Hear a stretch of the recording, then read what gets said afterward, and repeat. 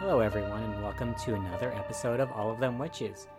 I'm your host, Marcus, and I'm here to talk about horror movies.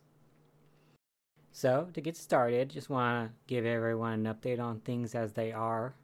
I'm sure most of us at this point in time, at the point I'm recording this, are being affected by the COVID-19 pandemic in one way or another. Hopefully, you yourself or your friends and family are not affected directly in regards to becoming sick by this, but of course many of us are now being asked to stay indoors and limit outside activities as much as we can to sort of limit the spread of this around. I have been hanging out and working from home for the past 2 weeks, and at first it was really weird in multiple ways. I may be starting to get used to it, I don't know. But because I'm still working full-time, it's not like I've been able to go crazy and watch a bazillion movies. But I kind of wish I could, but not how it is. So for this whole month of March, I watched, 11 movies maybe? Which is about my average probably, not more or less than usual. I'm just going to rattle those off because for the most part, they're not horror movies at all. And so there's nothing for me to really mention about them on this show. But I watched Safe, and then I watched Fail Safe, very different movie, but both with the word safe in the title.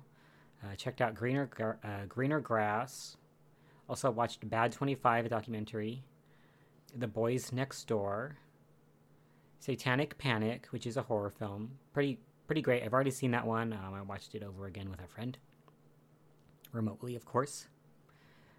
After that, I saw Orlando, The Night Porter, Serial Mom. Not really horror, though it is technically like a killer murder movie type thing, but very comedic. John Waters, love it. I've seen it already, again, watching with a friend. And then the last movie I watched this month is Satan's Slaves, and that's the movie I'm going to be talking about today. So just for the basics of this film, Satan's Slaves is a film from 2017, and it is an Indonesian horror film that when it came out got a lot of attention. I feel at least the podcasts that I were listening to were very excited about this movie and really enjoyed it. So this film is it starts out with a family, father, 4 children of varying ages, a mother who is ill, kind of appears to be bedridden, cannot get up, just sort of has a bell that she can ring to get people's attention if she needs something, like if she's needing food or needing her sheets changed or something. And then there's also a grandma who lives in the house with them. So it's just sort of this multi-generational family thing going on, where everyone is just trying to live their lives while they're sort of in this unfortunate situation of their mother being severely ill. And at the start of the film, we see that they're having money problems and they don't really know what to do. So that's a tough thing for them to deal with, on top of the already tough things that they're dealing with. At the very start of the film, basically, the mother passes away, and things were already getting a bit strange with the mother, where it appeared she seemed to be very frightful of seeing something, but there was nothing there to see. And of course, when she passes away, she's got this terrified, mouth-gape look on her face, so you have to wonder what was going on there. And of course, as the movie progresses, you get to know a lot more about what the heck was going on with that whole thing. So since this is an Indonesian horror film, the trailer would be not in English, so you would be watching this subtitled. But anyway, I will play some of the music from the intro, because I think the intro song is great. So here's a little clip of that.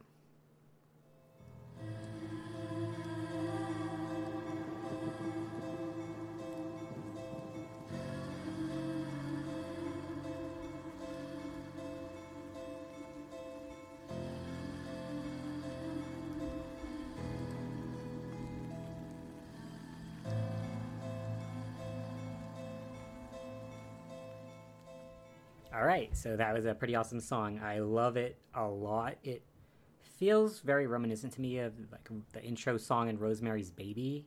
That plays when like the intro credits are going. It's got a similar sort of vocal thing going on where the person's not singing words, but she's singing sort of the melody. But with that said, I'm going to go basically into full plot reveal. So clearly, if you have any intention of seeing this movie, you should watch it first. So I basically covered the sort of intro bits of the film already, but basically after the mother's death, it's pretty quick to reveal something that I was kind of nervous about in regards to the theme of the movie, where there is this man, I think he's sort of like a religious figure in the community, and his name is Ustad, and he basically asks if the family prays, and they do not. And I was like, at this point I was already wondering, oh no, is this going to be like a movie about, I don't know, religion triumphing over evil? And that's fine, obviously. It's just not a particularly unique message. So, anyway, after the mother's death, the husband figure, he's like, okay, well, this really is terrible, but we still have to deal with money. We're still going to lose the house, so I'm going to go out and get raise some funds. So please, you guys, just sort of hold together while I'm gone, and we'll figure things out, basically. Clearly, things are not going to go great when the father figure is out, leaving basically just the 4 children and the grandmother alone. So let's do a little intro of the family. We've got Rini, who is the daughter, who is in college, or was in college. She dropped out.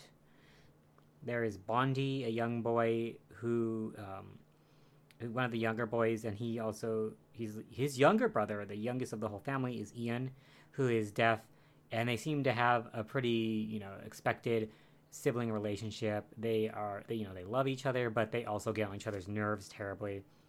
And then there's another son named Tony, who is, I think, younger than Rini, but older than the other boys, of course, because he seems like a teenager. He's driving his motorcycle around before he sells it anyway. So they're all just sort of living this life, kind of trying to continue on in things. They actually didn't seem 100%, especially the younger children, 100% broken up about the mother's death afterwards, mainly because, like the father mentions at some point, they were kind of already mourning. They had been mourning when the mother had been, stuck in this bed for this time. And I understand that, when someone's in that situation, it's kind of like you're already preparing for the worst to happen. So maybe it doesn't hit you as hard because you know it's coming. You know that someone's going to be dying at some point. There are little flourishes of things that start happening that are not normal. They're not natural things that would happen in the world, such as like one night when Tony, I think just after the death a bit, he's listening to his radio in bed, and he hears the bell dinging from the bell that his mother would be ringing when she needed someone to come up there and like help her with something. And he's hearing it, and he doesn't understand why, because obviously his mother's dead, so who's ringing the bell? So he goes up there, and there's nobody in the bed, but he does see the bell fall off of the bed, and that creeps him out because it's like, what? It was ringing, and no one was here, and then it just moves like on its own. So he freaks out. And these sort of instances seem to be happening to all of the family members in different ways. Because it's like another time right after this, Rini is getting water out of the well, and she's kind of halfway sees something out of the corner of her eye when she's walking back, like out of this mirror. She thinks she sees something, but she doesn't see it upon really looking at it. But the viewer does see that there was someone's face, like in that mirror. You could tell that there was someone there aside from her. Similarly, even the little children are not safe. Bondi's got a Viewmaster or a Viewfinder little toy thing, and as he's clicking through the different slides, he sees an image of a woman, like a ghostly looking woman, who, I'm pretty sure, is meant to look like his mother, except it's spooky because, of course, you do not expect to see that in your Viewmaster. And that was a real jump scare, not because she jumps out or anything. She's purely still in that image, but the jump scare aspect of it is because the viewfinder does a quick boom to the next image, and when it does that quick switch to the new image of the ghostly apparition, there's also a loud sound in the soundtrack, so that's the jump scare portion of it. And I did slightly move at that point, it did surprise me. Even though I was expecting something to happen, I was actually expecting in this viewfinder segment for it to be like totally normal looking images with something happening in the background of the image, and like maybe the woman comes closer or something as he goes through the slides. That'd be kind of like, I guess, that in the recent It remake, the first movie, there's something similar with that, where they're looking at like something and they see the clown sort of in all the images and then he pops up. But anyway, these creepy things keep going on. At some point, Ian has to go pee. He's like asking his brother to come with him. Bonnie's like, I don't want to. But they do end up going together and start walking back to their room. And at this point, little Ian is freaked out because there's like a dark hallway with a picture of their mother at the end of it. And it's spooky. And yes, that picture was spooky even before it was in the dark. It's like a weird kind of haunting photo or a painting. I'm not sure what it is, but it's creepy regardless. So Ian's like closing his eyes and his brother's just sort of leading the way, grabs a blanket so they can try to cover up the image, just for future, I guess. But when Bondi throws the blanket to try to mask the image, it falls down and it sort of stops because it appears that it sort of forms the shape of a human, like as if someone was standing there and you threw a blanket over them. So you would see it sort of cascade down, but with the human shape under the blanket. Except obviously there was no one visually there. And I knew this was going to happen. Like, oh my god, that blanket is... There's going to be a ghost blanket thing going on. And I was right. Unfortunately, Ian doesn't see this because he's sort of got his eyes covered. So he just gets freaked out when his brother gets freaked out because of course he would. So, again, it's like... No one's really sure what's happening. But it's like, okay, maybe Bondi's just freaked out because of... all the death that's been occurring. It's gonna impact a child maybe in a very different way. So at some point after this, this young man named Hendra meets up with Rennie because he was there. He's the son of the priest man, Ustad, and he tells Rennie that he saw someone at the funeral, a strange sort of woman, and he sees her again in their house, but clearly that's not normal. That's why he's talking to her about it. He's like, I don't know who she is. She is not your mother, clearly, but she looks like her. And she's sort of been seen after the mother is dead. And he considers this to be an evil entity, which, Rennie's like, okay, please stop with these, fantastical types of stories. This, stuff that isn't true. Unfortunately, things are going to get much worse while Rennie's out. The grandma seems to be having maybe an asthma attack or just having some problems breathing because she does have asthma. So she sort of gets out of her wheelchair and tries to go to the room with the well, presumably to grab herself some water to sort of help maybe. And we don't see what happens, but we just know that Bondi ends up stumbling upon the body of his grandmother who is at the bottom of the well, dead because she's face down in water. So this is really sad. It's just oh my god, there's just death on top of death.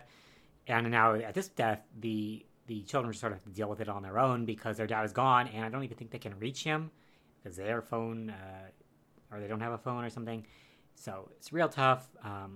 But things clearly are not normal. So Rennie is looking around in the house. She sees a letter that her grandmother had written and didn't send. Obviously, she's never going to. But she follows who the letter was sent to because she also reads it. And apparently the grandmother was asking the recipient for help for her family. And so she goes to ask this guy, hey, what's up? Why was my grandmother asking you for help? What is this? And so at this point, you sort of get some backstory on things where the man who they meet is a writer for an occult magazine. But he's, known the grandmother for a long time. He didn't end up getting, being with her relationship-wise, obviously. But he, cared about her, so he cares sort of about the family. And what he tells is that basically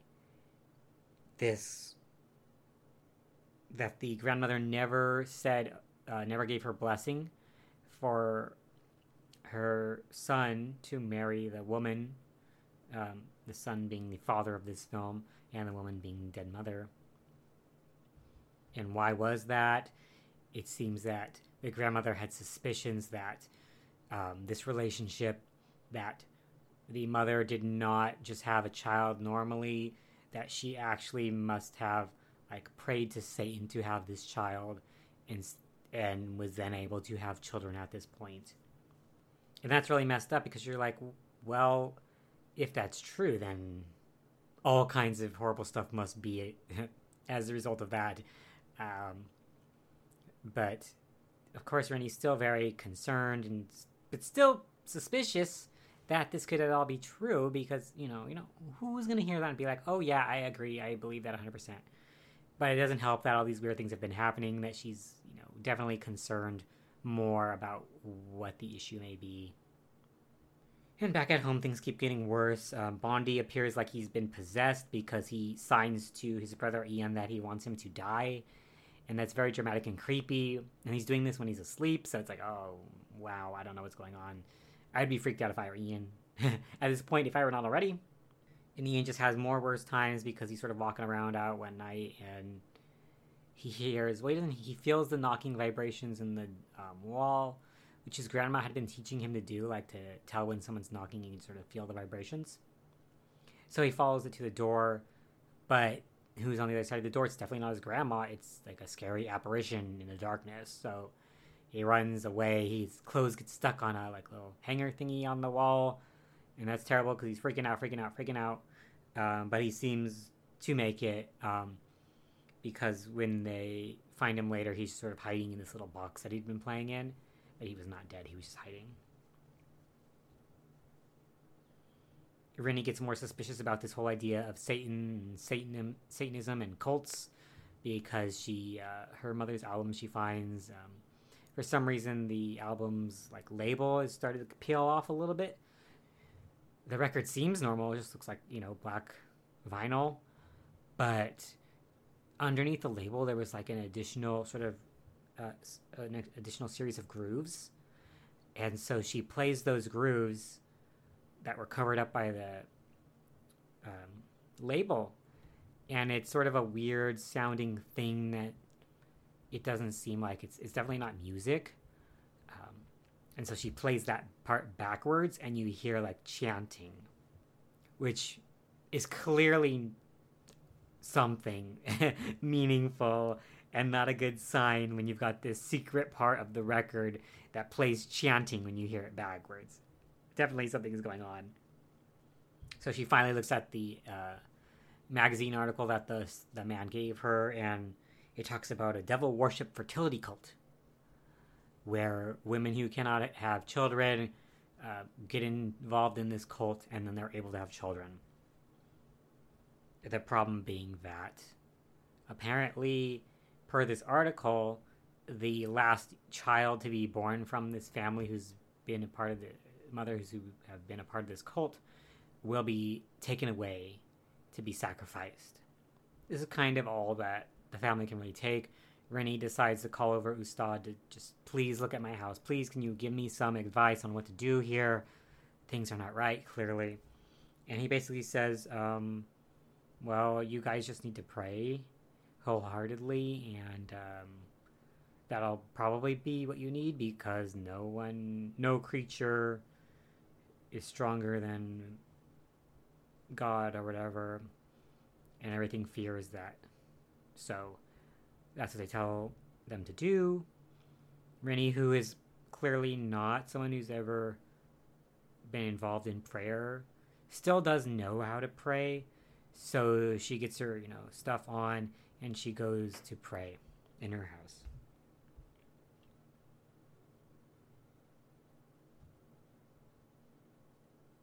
While this is happening, you sort of get cuts of other things occurring in the house, like Bondi, that there's a ghost in there, or apparition of the mother, who's sort of hanging over him in bed. There's also the same or similar apparition in the room with Rennie when she's praying, first outside the window, then behind her. And then there's a really creepy scene where it comes for her, and they're sort of fighting under the robe that she's wearing, and it's very scary. And this is clearly, it's just too much. Okay, they're being directly attacked now. So Rennie and everyone, all the children, leave the house and go over to the other place of Ustad and Hendra because they just cannot. Right now, they cannot deal with this. They're leaving the house. So while they're hanging out there, Hendra is like, okay, well, I'm going to go back to see that man that we talked to, the magazine writer. So he goes over, and that man gives him a letter, which is basically the upcoming article that he's going to write.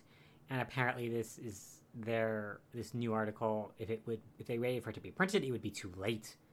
So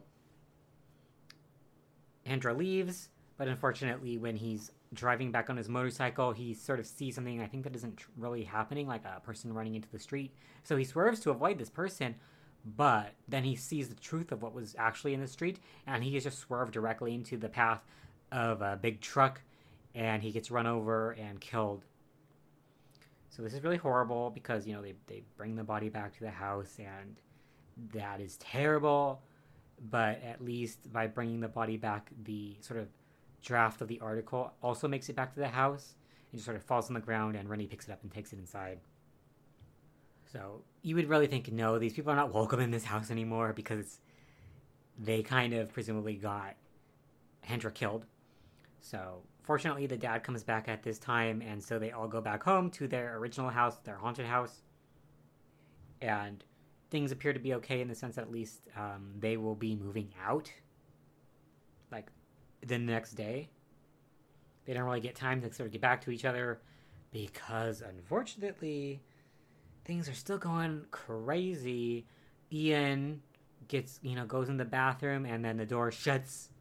By the time everyone gets the door open, they see Ian basically getting pulled into the well. So, of course, the dad jumps in immediately, tries to save him. It's a very dramatic couple of minutes. I don't even know how long it is, but it feels long. It feels like it's too long, like the poor child would be dead because the dad has to come up for breath like 2 times. Either way, he does manage to pick his child up out of the water, and they get out of that damn well. But this is just sort of the peak, because after this, it's like they look outside and they see a bunch of people. They're all wearing black, suits, nice quality clothing, but they're all out there wearing black, and they've all got black umbrellas, and they're all just standing there silently.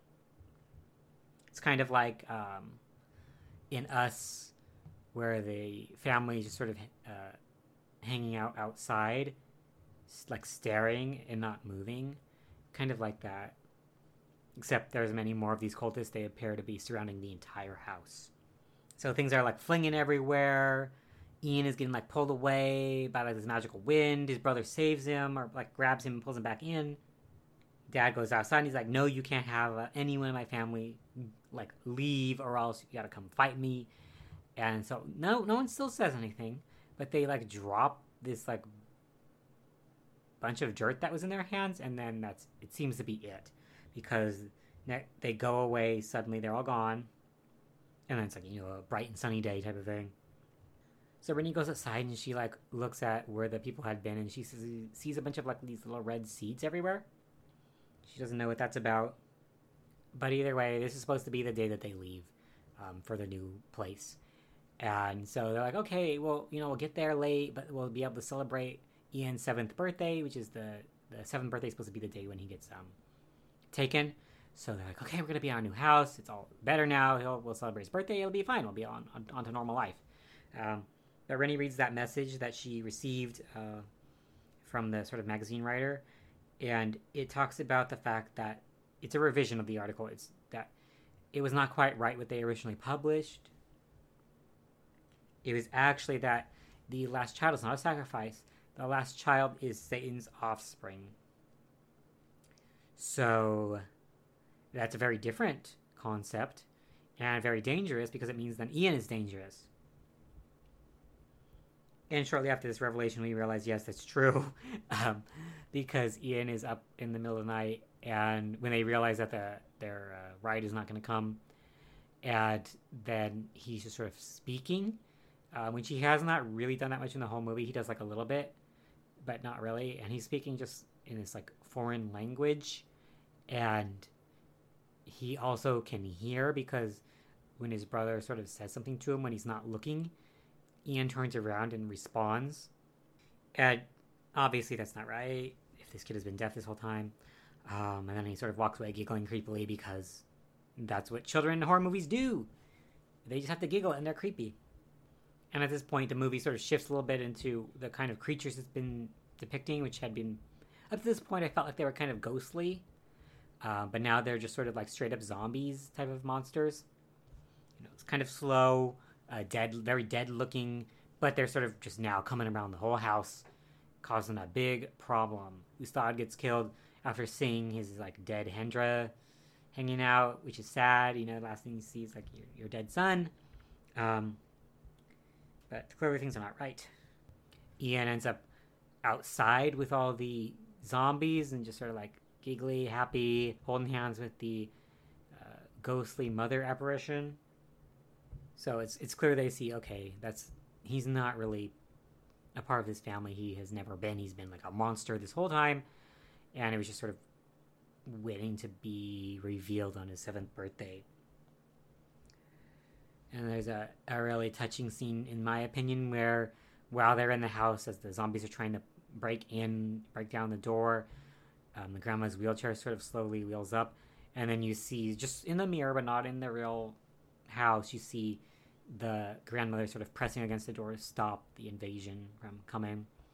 So, but they get out of the house because the magazine writer man, still alive, ends up coming up in his car to take them away, get them out of this place. There's, of course, a dramatic, as usual, scene of the car won't start type of thing, but it does finally start, and they leave. And then we pick up from this a year later, where the family has moved to their new house, and they're just sort of living there and having a much more pleasant life. You see the colors are bright and happy. Even the neighbors seem nice. They come and give everyone some extra food. It's very beautiful, and they're like, oh, it's such a great life. But we've got a last little zing at the end because the neighbor goes back to her house and is at first like, oh, they've got kids. We should treat them nice and stuff. Oh, because we are Satanists too, and we're going to continue this whole process of, ritualism and sacrifice and such. So that's how the movie ends, realizing that, okay, this family escaped one way, but they didn't really escape because there are Satanists everywhere, and they're coming to get you and your family. So overall, I thought it was a pretty fun movie, really. I enjoyed it. I really liked the feel of the film. It did not feel a lot like other modern horror films that I've seen recently. Not that I watched that many recent horror films, but it felt different to me. I enjoyed the setting that was slightly different from my life. I don't have a well in my house. I have to draw from, and I don't necessarily have the same religious beliefs. Well, technically I don't have religious beliefs either, but they do need to draw upon them at a point in this movie. I appreciated sort of the ghostliness and the just small little creepy segments that occurred before things really blew off the hinges and got real serious real suddenly. I didn't super love the zombie-ness of the creatures at the end, and they are zombies because they're the undead. It doesn't help that this house lives like right across the street from a graveyard, so all those dead beings just come out and come for them. Not that I have a problem with zombies, it's just that I don't need to see zombie media all the time in my life. But I didn't really care. I thought it was still a lot of fun. I really just liked the cast. I got to feel for each of them pretty well quickly on. So when they're all crying over the mother's death, I was sad too a bit. When the grandma dies, I'm like, oh god, this is so horrible for this family that already just lost their mother. Now they're just losing their grandma. It's like everyone's going, oh boy. Yeah, the acting was all pretty great. Felt believable. I just really thought it was a fun film. I would definitely recommend it for people who have not seen it yet. Although, again, I would hope you watched it maybe shortly before listening to this to get the best effect. But hey, it's up to you. I watched the film on Shudder because I don't know how long it's been there, but it's been on my watch list for a while. So, and as far as I can tell, Satan Slaves is not going to be removed from Shudder anytime soon. Hopefully not. That gives a good place to watch it. Subtitled. I just had fun. I would like to see, as a result of this, I feel like, I should start watching a lot of these other foreign language horror films that I've been putting off on for a long time. Like, what is it? Under the Shadow is one. Train to Busan. Yes, I have not seen that yet. Mike, if you don't realize, I have avoided watching modern horror films for a very long time. It used to be an intentional thing, and since then it's kind of just been a continued habit, even though I don't really want it to be a habit. So a lot of the times, yes, a lot of these critically acclaimed films I have not seen, and that is a shame. I'd like to see One Cut of the Dead, even though some people are like, is that a horror movie? I'm like, I don't care. It's got like zombies in some capacity. So sure. And lots of other ones. The Wailing. See, all these movies that are so known in the horror community, just because they're, made in the past 7 years or whatever, I have not seen them. And that is sad. So, and a lot of them are totally available streaming right now, too. So, I have no excuse not to watch them. I guess I just feel like I have to be in a mood to see them. I don't know. But anyway, this is the movie that's kicking me off. Hopefully I can start getting back on my watching these films that are on my backlog of foreign horror films. Maybe I'll just watch some not foreign horror films, but just modern horror films, more of those, which I've been trying to do in regards to this podcast in general. But it's still hard. It's hard for me to break that habit. It's so easy for me to just go back and like pull something out of my Vinegar Syndrome library and be like, I'm gonna watch this trash direct-to-video film instead, which is often still fun for me, but it is not necessarily going to be as good as a movie as maybe a modern movie may be that I just have ignored. So that's my weird rant to myself about myself. But thank you for listening, and I hope you tune in for the next episode.